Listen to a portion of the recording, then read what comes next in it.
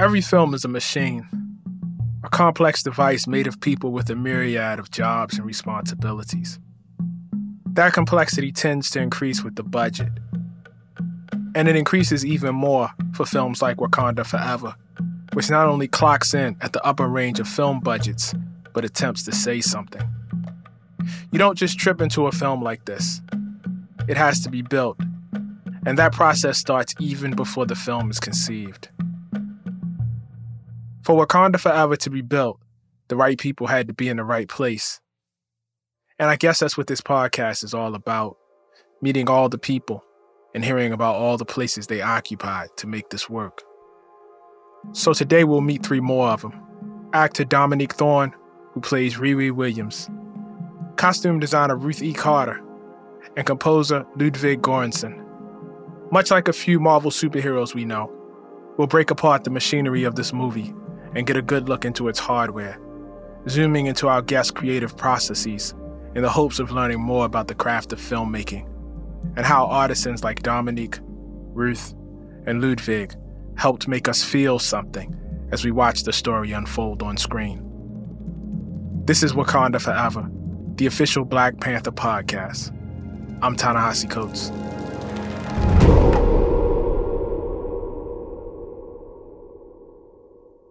There's this commercial my wife loves. In it, Dominique Thorne encourages a young Black girl and burgeoning inventor to continue in her craft. The power of the commercial lay in the persona Dominique is occupying, the prodigy Riri Williams, a.k.a. Ironheart. Created by Brian Michael Bendis and fleshed out by friend of the show, Eve L. Ewing. Ironheart is a different kind of hero. Now, genius is a pretty standard comic book archetype. Genius, in the form of a young Black woman from the south side of Chicago, is not. My wife is from Chicago. And when she was a child, commercials like this did not exist. We don't need to overstate things. Advertisements won't save the world.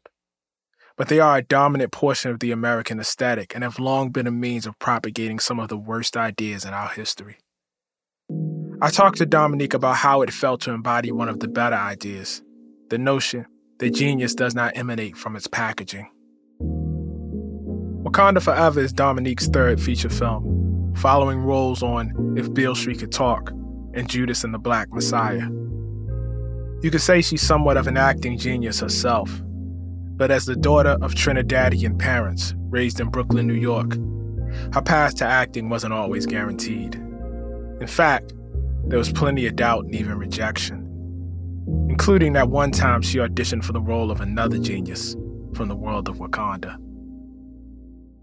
So in 2018, when the first Black Panther came out, where were you in your life?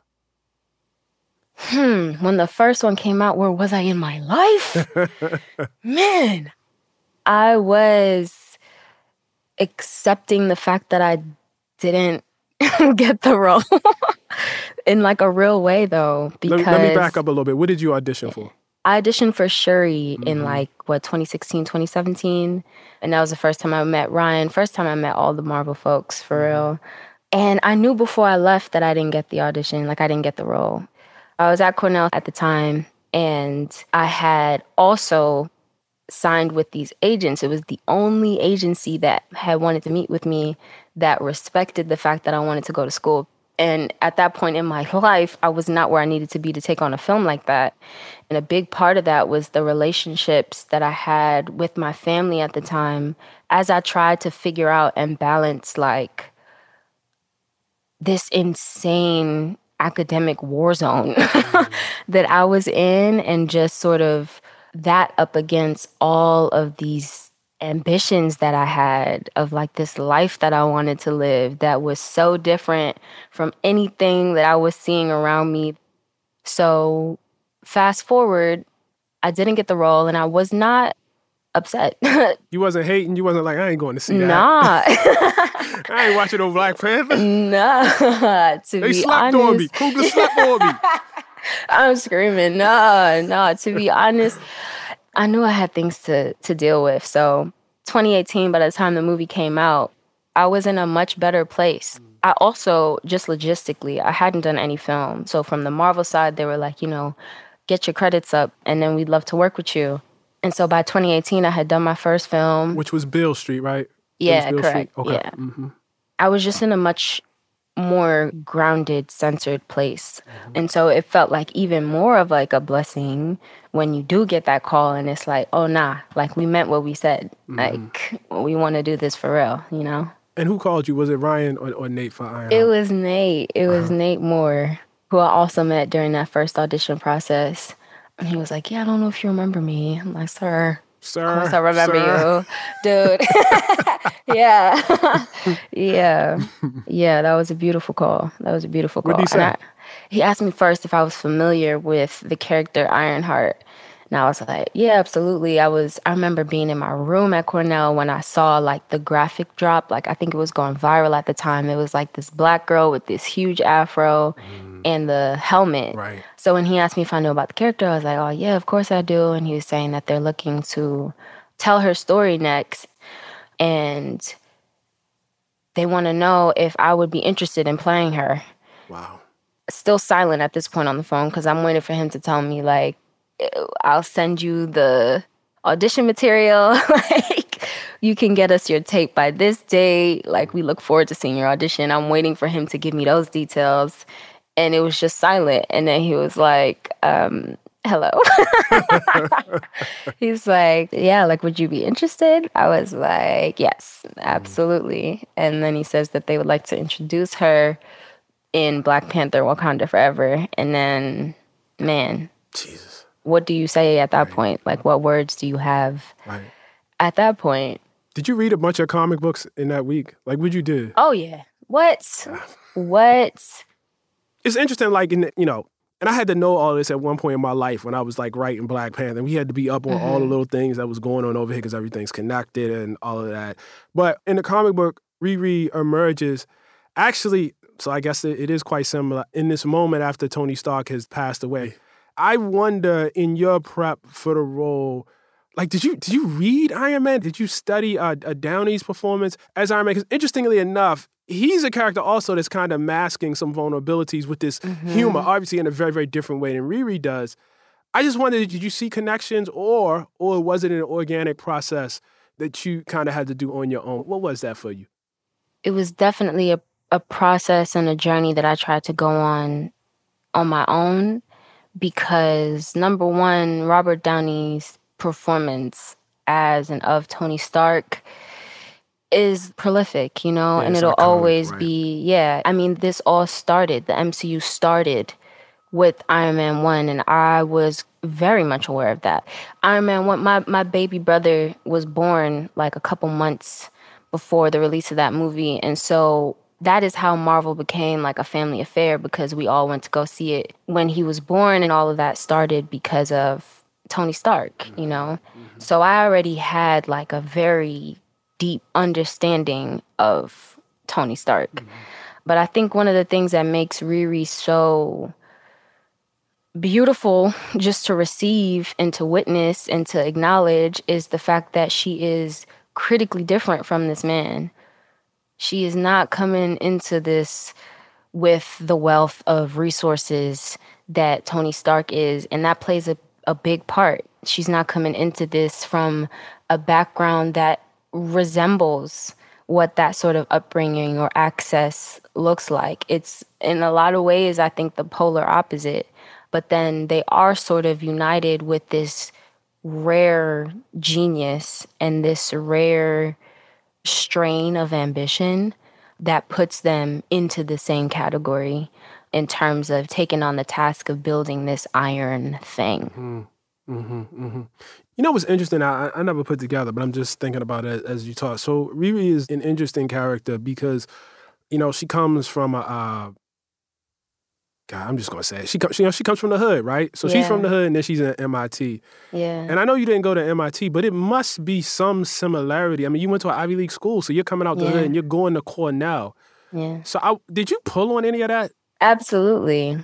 And I think that's what made me the most excited too, because it's like I felt like I haven't seen that, Right. because so much of who Riri is and how she comes to be is centered around her experience as a young Black female from the South Side of Chicago. I wanted to, as much as it was appropriate, sort of lean into the experiences where I've been the young Black female from Brooklyn entering into whatever white space or entering into whatever space would not expect to have me there. This is a part of the reason why I struggled at Cornell. I feel like Riri feels very similarly in the sense that she knows where she comes from and understands that MIT, like by comparison, is like a luxury. It's a vacation, essentially. And because of this genius that she has and the ease with which excelling comes for her, it's also a cakewalk. So now it becomes about how can I leverage this time that I'm here for my best interest? Like, a lot of people go to these schools and they think about or they fall in line with the awe that comes from their reputation and their history. But she's here like, y'all are lucky to have me. Now, what can you do for me, you know? Right. And how did you get to that? How did you get to that, like, sort of freedom that, you know, clearly the character has because she's a genius? I think it comes from how she occupies her time, honestly. Like, one of the main things that Ryan was talking about at the time was that he sees her as a gearhead. And I think that falls in line with the car that she drives, when you see the suit that she made with her own two hands. Getting to really tap into that sort of tactile part of who she is, I think really opened my eyes. And also, to be honest, wearing the suit for real, because the make of the suits have changed from Black Panther to the show. And that first suit in Black Panther is all practical. So I'm really wearing that. And it does something else. It gives a level of information that you can't get any other way, I think, from seeing like, so she's out here hustling these kids for their money and using it to pour back into the suit, pour back into the car. And now you're wearing the suit and you're like, oh, I understand, you know? Okay, I get it. So they really put you in that suit. That's a real... They really put me in that suit. Oh, they really put me in that suit. How long did it take to get in? I think, because, you know, it's always go, go, go. I think we had gotten the time down to like 15, 20 minutes. Wow. Yeah. Wow. Yeah. Wow. Yeah, man. And like I've never had the opportunity to ask anybody that's in a superhero movie or comic book movie. When you're in like one of these suits, do you feel it? Like do you actually feel like a superhero? Man. I think definitely feel like a little bit of a badass. Like, oh shit. Okay. I did this. All right. Because I think that's something that makes Riri a little bit more fun too, is like she's not trying to be a superhero, right, you know? Right. But she is just like that. Like naturally, that is who she is. Like these situations, for lack of a better word, are coming into her life because of what her output naturally attracts. So trying to like sort of reckon with that or understand that, I think the closest that someone who is not a real life genius, will get to that is by being in the suit, and let me see what it's like to shoulder that weight, you know, to carry that weight alone, far more the weight of having people's lives on your hands because of something that you did, you know, something that your mind led you to.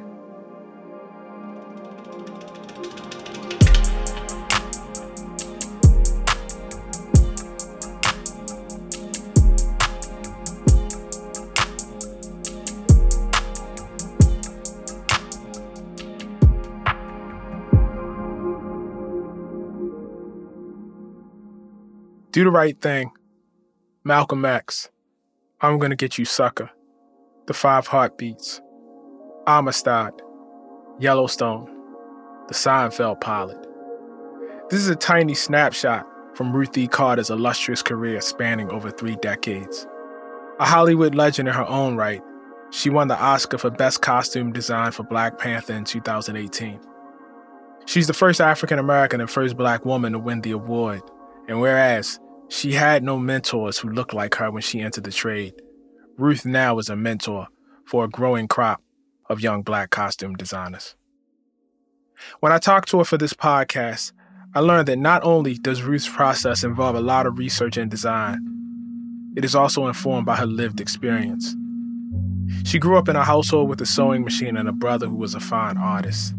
She spent her days with an activist family that lived across the street, inspiring her to really learn about Black history and the broader diaspora. She attended Hampton University, an HBCU, where she found her people in theater and discovered her love of costume design. Her first big break came from a phone call from none other than Spike Lee about a film called School Days. He would later become her mentor and frequent collaborator. But back then, he was just Spike, an up-and-coming young director. One morning he called me and he said, "This is the man of your dreams." And I was like, "Denzel, is that you?" And he's like, "No, this is Spike.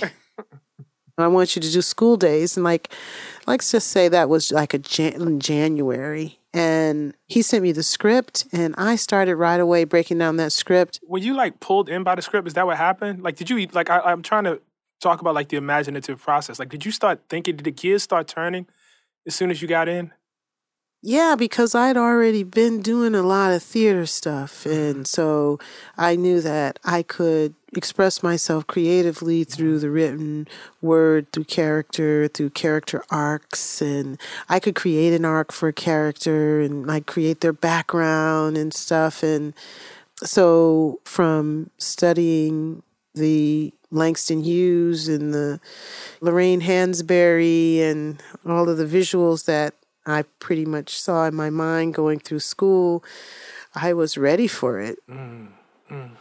So all of that happens, right? So you, as a child, you're exposed to the diaspora. You got the conscious family across the street. Mm-hmm. Go to a HBCU. You move into costume design, and you're out in LA. You're working with Black filmmakers, and with all of that in mind, and with all of that context, I wonder what it was like to walk onto the set and to work on the first Black Panther film. Yeah, it was definitely very much like starting Malcolm X, knowing that you were doing a film that was going to be very important to the culture, very important to you. It was going to bring to the surface a lot of things that we knew about our community, we knew about the African diaspora, and we wanted to get the story right. And that's the same sentiment from Malcolm X to Black Panther 1, that there was a lot of mystery around the African diaspora. There's a lot of, misnomers around about Malcolm X and his life. And so Black Panther was, to me, an extension of that consciousness from Malcolm X to Black Panther, of continuing the legacy of that type of filmmaking. When I think of, Spike being so forward in his ideas about what he wanted to see, what he wasn't seeing and what he wanted to see, and he made that very clear to all of us. Ryan, very different filmmaker, but same cloth, if you would, of wanting to be conscious and also honest and true to the culture. So it was exciting for me to know that I could open up the tribes and start delving into the details of the tribes and bringing some of that aspect into the costume design. That's a great comparison. I think one of the things that's interesting is we're here to talk about Black Panther and Wakanda forever, but if Spike never pulls you aside, we're missing an essential piece. You know what I mean? And Lord knows what Spike did for Ryan or for whoever. You know what I mean? I'm sure I could trace the lines on that too. But this is the direct one. One of the beautiful things about being a Black artist or being a Black writer is you do these things and you put them out in the world and you don't know what the impact is actually going to be, but you can touch somebody and the thing might not be made manifest until, how many years is it between Malcolm X and Black Panther? Almost 30 years. Yeah. to move to Wakanda Forever, which was very, very different. What was it like to come back to this project and know Chadwick Boseman being involved and knowing the kind of weight of the project, the different kind of weight of the project versus Black Panther? It gave me the same butterflies as the first one. When I came on, it was very much Chadwick's film.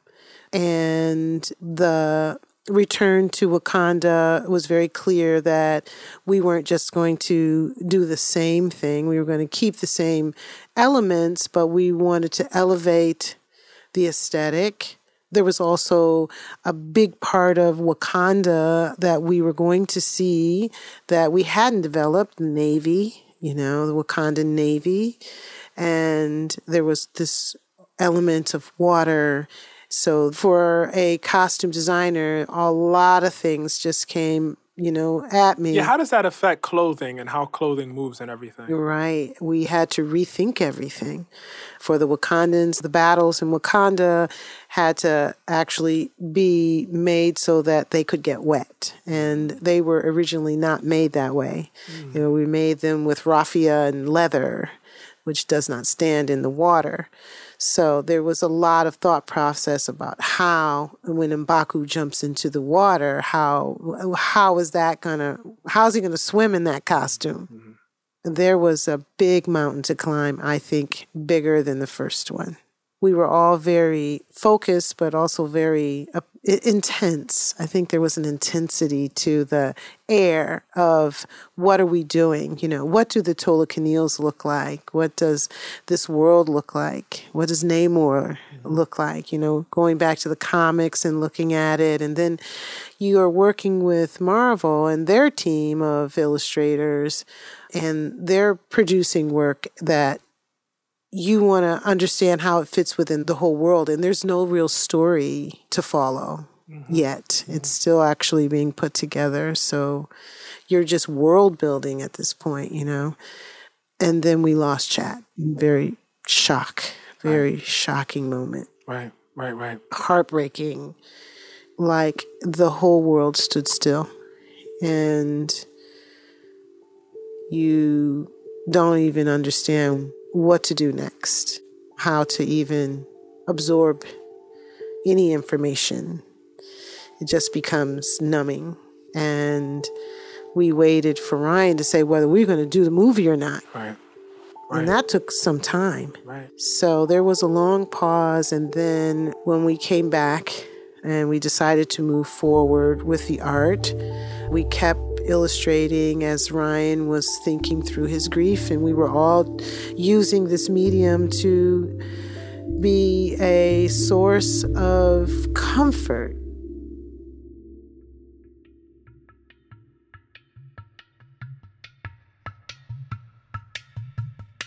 I want to go back to what you said before, which is now you're bringing in a whole other culture.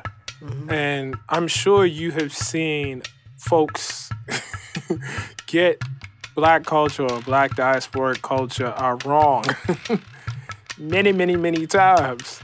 And I know just from talking to Hannah that she was very, very conscious of that and not wanting to, be sloppy about this.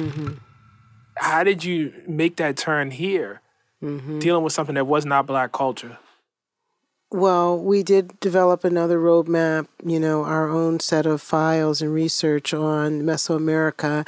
And the minute that we were connected with a historian, we started showing them all the stuff we had, everything that we had to just get the first layer sorted out, because I know through Black culture and things that you see in paintings can sometimes be manipulated so that it shows up a one-sided view of things. And they actually eliminated quite a lot of the images that we had. Did they really? Wow. Oh, yeah. They were like, this is Aztec, it's not Mayan. Wow. This is paintings that were done by the Spaniards that wanted to show the Mayans were inferior. This is a cornfield that would not have existed. So you guys had to humble yourself a little bit. Oh, yeah. No doubt about it. I mean, they were very much generous and forthcoming with research that we could delve into. We looked at the Janus figures, which these little figurines that the Mayans made, and it showed you so many beautiful costumes, and the Dresden Codex, and there were all of these places where we could find our information, and they were extremely helpful in that way. And then there was this interpretation that they allowed us freedom with, which was the Tolkien. How can we bring this anchor of what was true about the Mayan culture? We had this little part in the film that was historic, and how do we immerse it into this underworld, this fictitious world, and bring like Afrofuture to Mesoamerica? And so it's in the same way that we approached Wakanda. You have Namor, and we are examining the illustrations, and we definitely want him to be rooted in Mayan culture. So his neck piece, which has the two-headed feathered serpent on the neck piece, and you can go to Chichen Itza and see the Kukulkan pyramid, and it has the feathered serpent going down the staircase on both sides. And it's very important that we connect the history to this man or this comic book character who is one of the first comic book characters, the first superheroes of Marvel's history, and it is also connected to this deep history of Mayan culture. So it's like a beautiful connection. And the two-headed serpents, they're open-mouthed, and in the middle is a large pearl, which represents the water. I remember we did the double pearl necklace. We saw that in the illustrations, and Ryan grappled a little bit whether or not it should have the pearls or not have the pearls. We decided that it should, and I think it was a beautiful addition to that necklace. And it goes on. I mean, it goes on. That's really interesting because Angela's coming back as Ramonda, but this time Queen Ramonda. It's a very different thing, and it's interesting because we see her also. I mean, I think we see more of her, definitely in different scenarios. You know, we get her at the funeral, we get her at the UN, you know, before in this kind of official capacity, and we get her, you know, in a more informal capacity without the headdress and everything. You know what I want to know? Like, how did you think about, because as much as Shuri, she's bearing this grief. And I wonder how that came out in the costuming. You know, the issue of grief, it was examined with the funeral being white and that it being a celebration of life.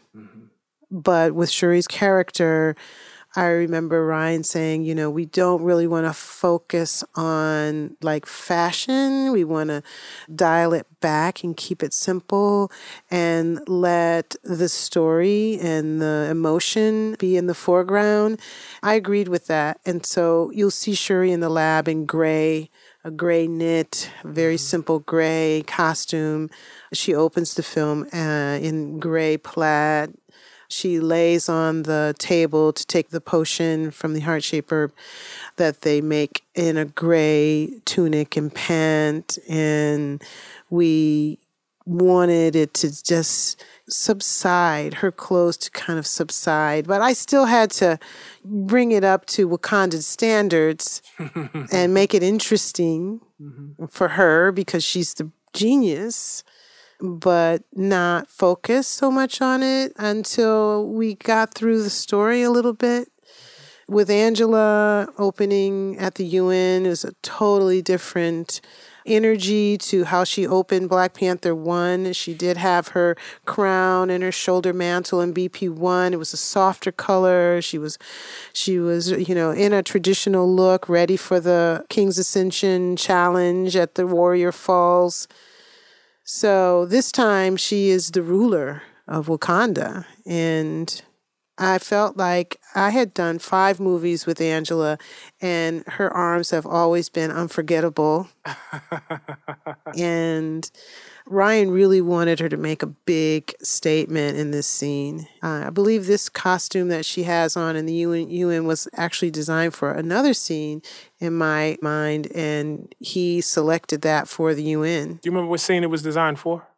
Actually, the scene where she comes face to face with Namor in the palace. Okay. And so it really did work beautifully for the UN because I felt like the show of strength in her arms was very clear. Vulnerability as a woman, beauty as a woman, the great crown, and the gold collar, all like gave her a look of being in power, and the strength of Wakanda with its vibranium and the strength of Africa with its Gold Coast. And, it said all of those things to me. Yeah, moving forward.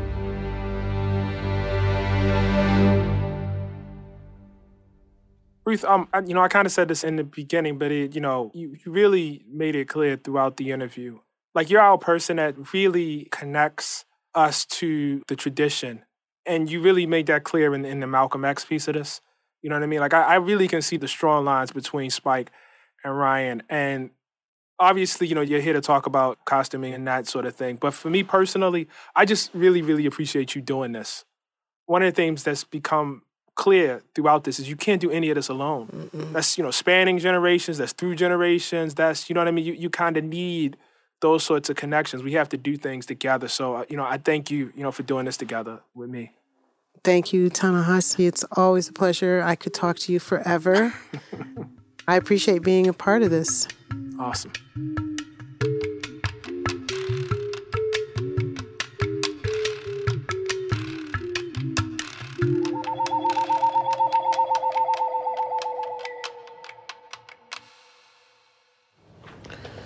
So it's 4:51 in the morning.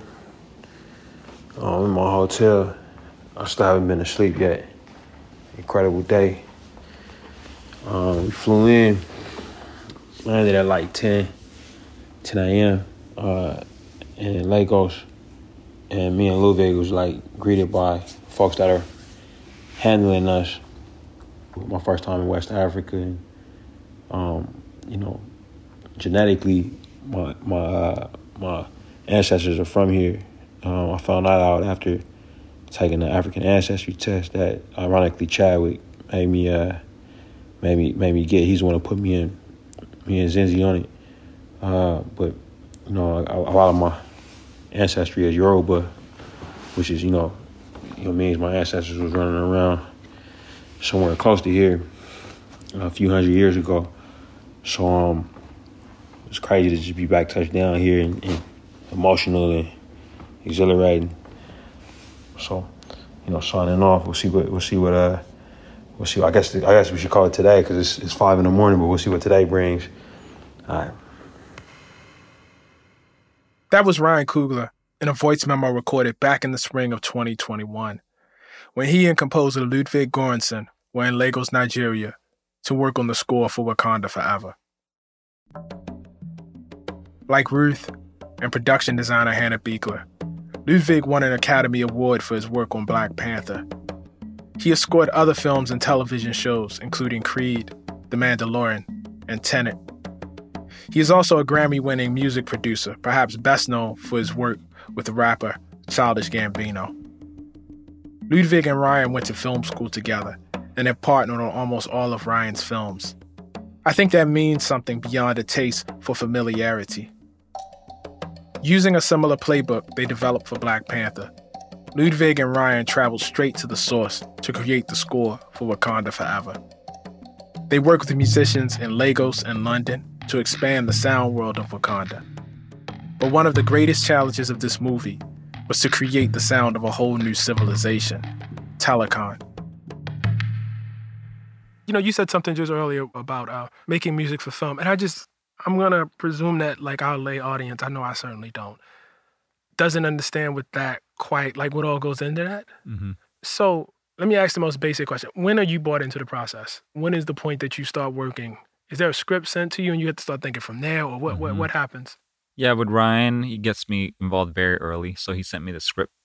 I get to read his first version of the script. And then we have creative conversations about the music, what he's imagining, what I'm imagining. And then... What were you imagining for Wakanda Forever? The first version of the script that I read was the first version that he wrote. Right. Which is before Chad passed, right? Okay. So I kind of had, we done the first one. We do know what the theme is for the main character of the movie, the child after the panther. Now, the new thing in this movie is obviously the Mayan, the Telecon and Namor. We had a long conversation about that, and he put me in touch with Dr. Geraldo. He was a kind of consultant in Mayan and history. We talked a little bit about instruments and how little we know of that music because it's all gone. And then my thought process was that I talked to Ryan, like, we should at least go and try to get as close as we can to whatever that sound was. And did you do that? Uh-huh. And can you talk about the trip? I went to Mexico City. I was connected with Camilo Lara, who's a great producer, and he has a great music studio there.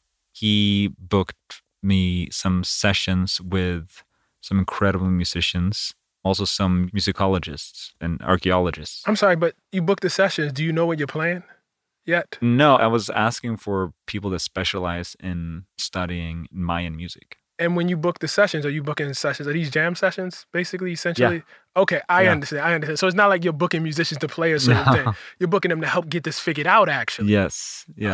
People that know what instruments they use. What was that like? It was incredible. I don't know anything about this kind of music, and nothing was notated and nothing is kept from that time. Everything was erased from history. What are they pulling from then themselves? What are they pulling from? Our musical archaeologists and musicologists, they've been looking at codex. They've been seeing some of the paintings. They've been going through tombs. In some tombs, they've found instruments. Some of the people were buried with their instruments. So they found ocarinas and flutes, and they go in and look at the flute, and they can look at the keyholes of the flute, which intervals was used the most. Wow.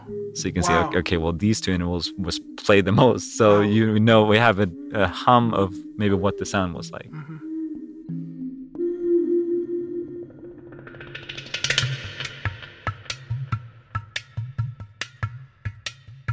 A lot of the instruments were like seashells and like turtle shells that you were hitting like drums, and you could see paintings by people playing turtle shells in a formation.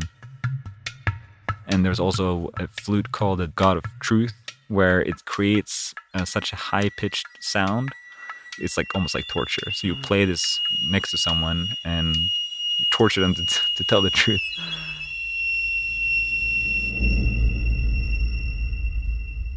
Yeah, so that was like, listening to all these sounds and these instruments that I had never fully heard before, and definitely not in the movie, because we didn't really knew how it sounded or how the music sounded, so we can kind of also use it and make it up a little bit, When does something that you start to feel begin to cohere and feel for the movie? When does that happen? Man, a lot of times I'm like, okay, this is really cool. Right. But like, I have no idea how this is going to work in the movie. But there was a couple of times, especially like when we started playing the seashell, there was a couple of times where it's like kind of like a eureka moment. It's like, okay, well, this is definitely something special here. Do you remember one in particular? The one thing that I was like, okay, this is incredible, is from, you see that little, it's called a death whistle. Mm-hmm. It's like a jaguar's mouth. Mm-hmm. Gets a piece of ceramic. It's beautiful, but it makes this really cool sound, almost like an animal or something.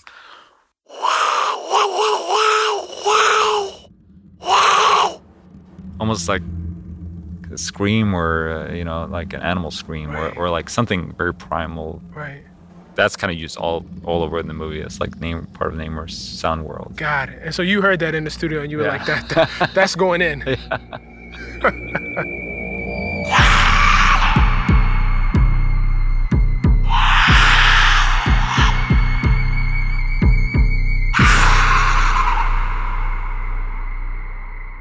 Ryan also was very adamant that like it would be great if we could get an artist work with me, or some musicians or some artists that could also sing and rap in Mayan.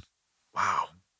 We ended up finding a rap community on Instagram, and his name was Pat Boy, and they lived close to, like, between Merida and Tulum. Mm-hmm. So we flew out to Merida and had Pat Boy and his rap community come by a house there that we rented, And we recorded a song together. And he was telling me about, like, I'm basically the first Mayan rapper.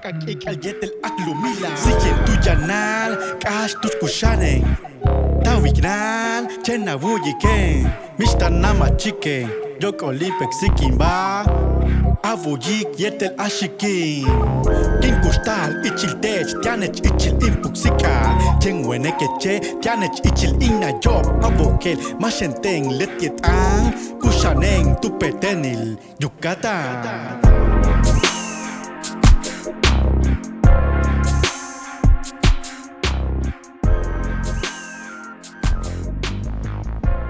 When you come back from that trip, when do you begin synthesizing from your jam sessions into music that you feel like will actually make it into the film? That's a good question, because what was very special about both Mexico City and Nigeria was that we recorded with like the traditional Mayan musicians in the daytime, but also at night, but at like 9 p.m. every night, I had different artists come. Got it. Rappers, singers. The Mexican music scene is crazy. Mm-hmm. Like there's so much different regional Mexican music. Mm-hmm. And the only thing I had was like, I had a playlist of 200 songs on iTunes. And I was listening through all these artists. That was incredible. And I found some people that I really want to work with. I had an artist come in and she only had like 3 songs out and her voice sounded incredible.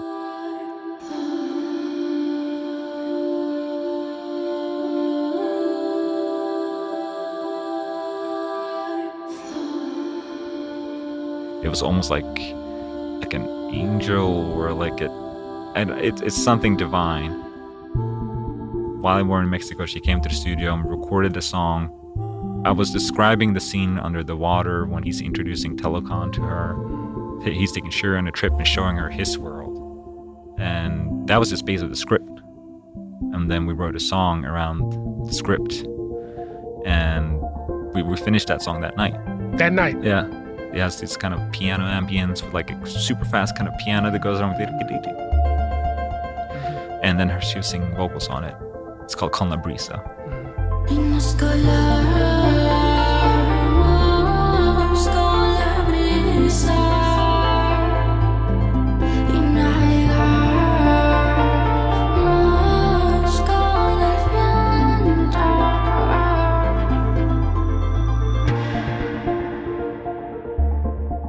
I hadn't seen any picture.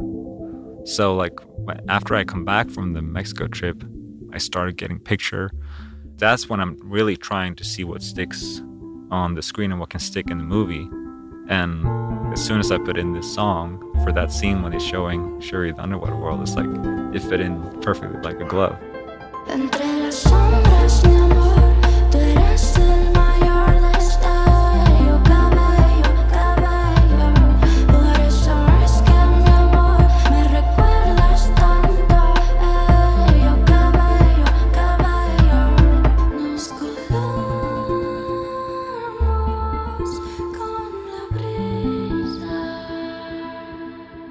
And it doesn't feel like a needle drop.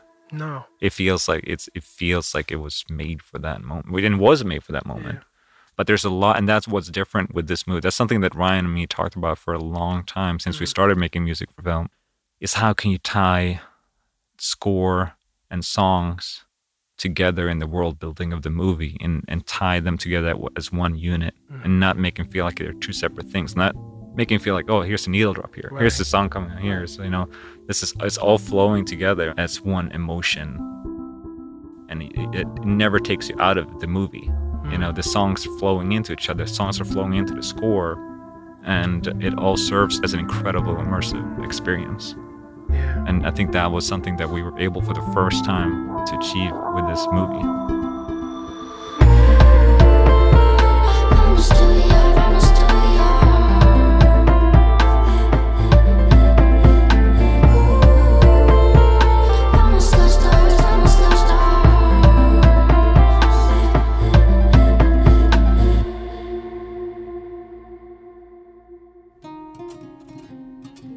Writing, the kind I do, is pretty lonely. You stare at your screen, you put together a bunch of mediocre sentences, you go on with your day, and then you wake up and try to revise those sentences to something that does not embarrass you. Rinse, repeat. And eventually you have an article, an essay, or maybe even a book. You get some company in the form of an editor if you're lucky, but that's a partnership. It's not a team.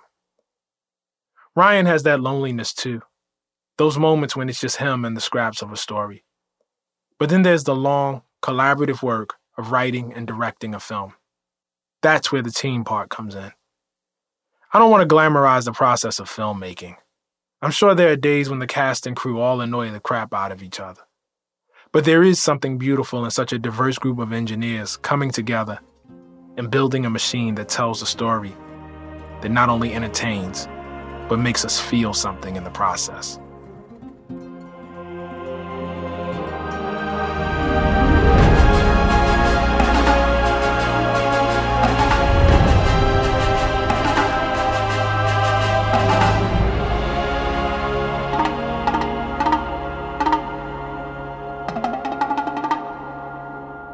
By the way, we only scratched the surface of Ludwig's journey to make the score on the podcast. But there's a whole documentary series that really breaks this process down and shows you, with sound and pictures, the trips he and Ryan took around the world, the hundreds of hours of music they recorded, and the countless instruments and artists that came together to create the sounds and songs of Wakanda and Telecon. Okay, so we have the vocals that says, "Àwa náà rèé, a ò pọ̀ jù báyìí lọ. Àwa náà rèé, a ò pọ̀ jù báyìí lọ. Àwa tá à ń ṣe bẹ́ẹ̀bẹ́ bí tàtijọ́," which means here we are small but mighty. We've conquered battle before and we will continue to conquer battle. The documentary series is called Voices Rising, the music of Wakanda Forever. It's produced by Proximity Media and their partners, and you can catch it on Disney Plus starting February 22nd.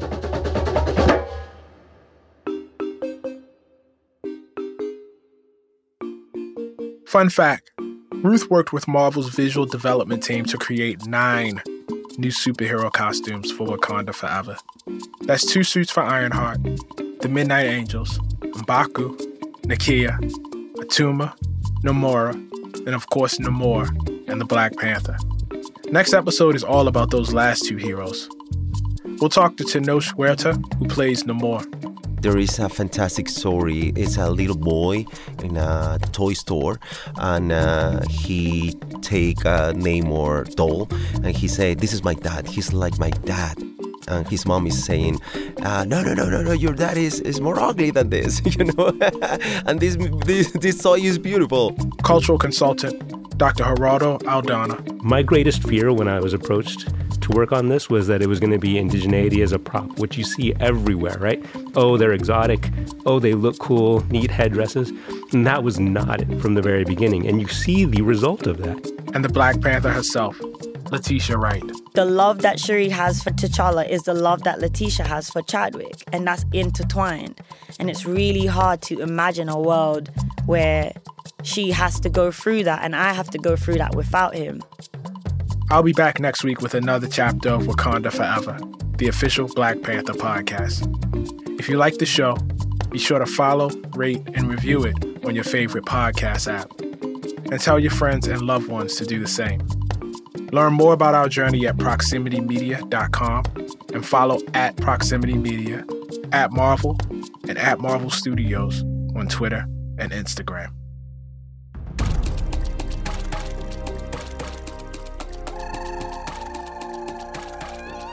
Wakanda Forever, the official Black Panther podcast, is a production of Proximity Media in collaboration with Marvel Studios and Marvel Entertainment.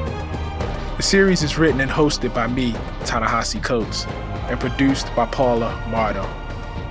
Executive producers are Ryan Coogler, Zinzi Coogler, Sev Ohanian, and Paula Mardo. The film score is composed by Ludwig Göransson. James Kim is our story editor. Our audio editors are Cameron Kell and Cedric Wilson. Sound design and additional music is by Pat Mesiti-Miller. Lauren Newson is our audio engineer. Paulina Cherizova is our production assistant. Special thanks to Octavia Rideout, Adam Cole, Susan Mueller, Lydia Ward, Courtney Archard, Natalie Mead, and the Proximity Media team. Black Panther: Wakanda Forever is co-written and directed by Ryan Coogler. It is produced by Kevin Feige and Nate Moore, and streaming only on Disney+. I'm Ta-Nehisi Coates. Thanks for listening. I'll meet you back here next week.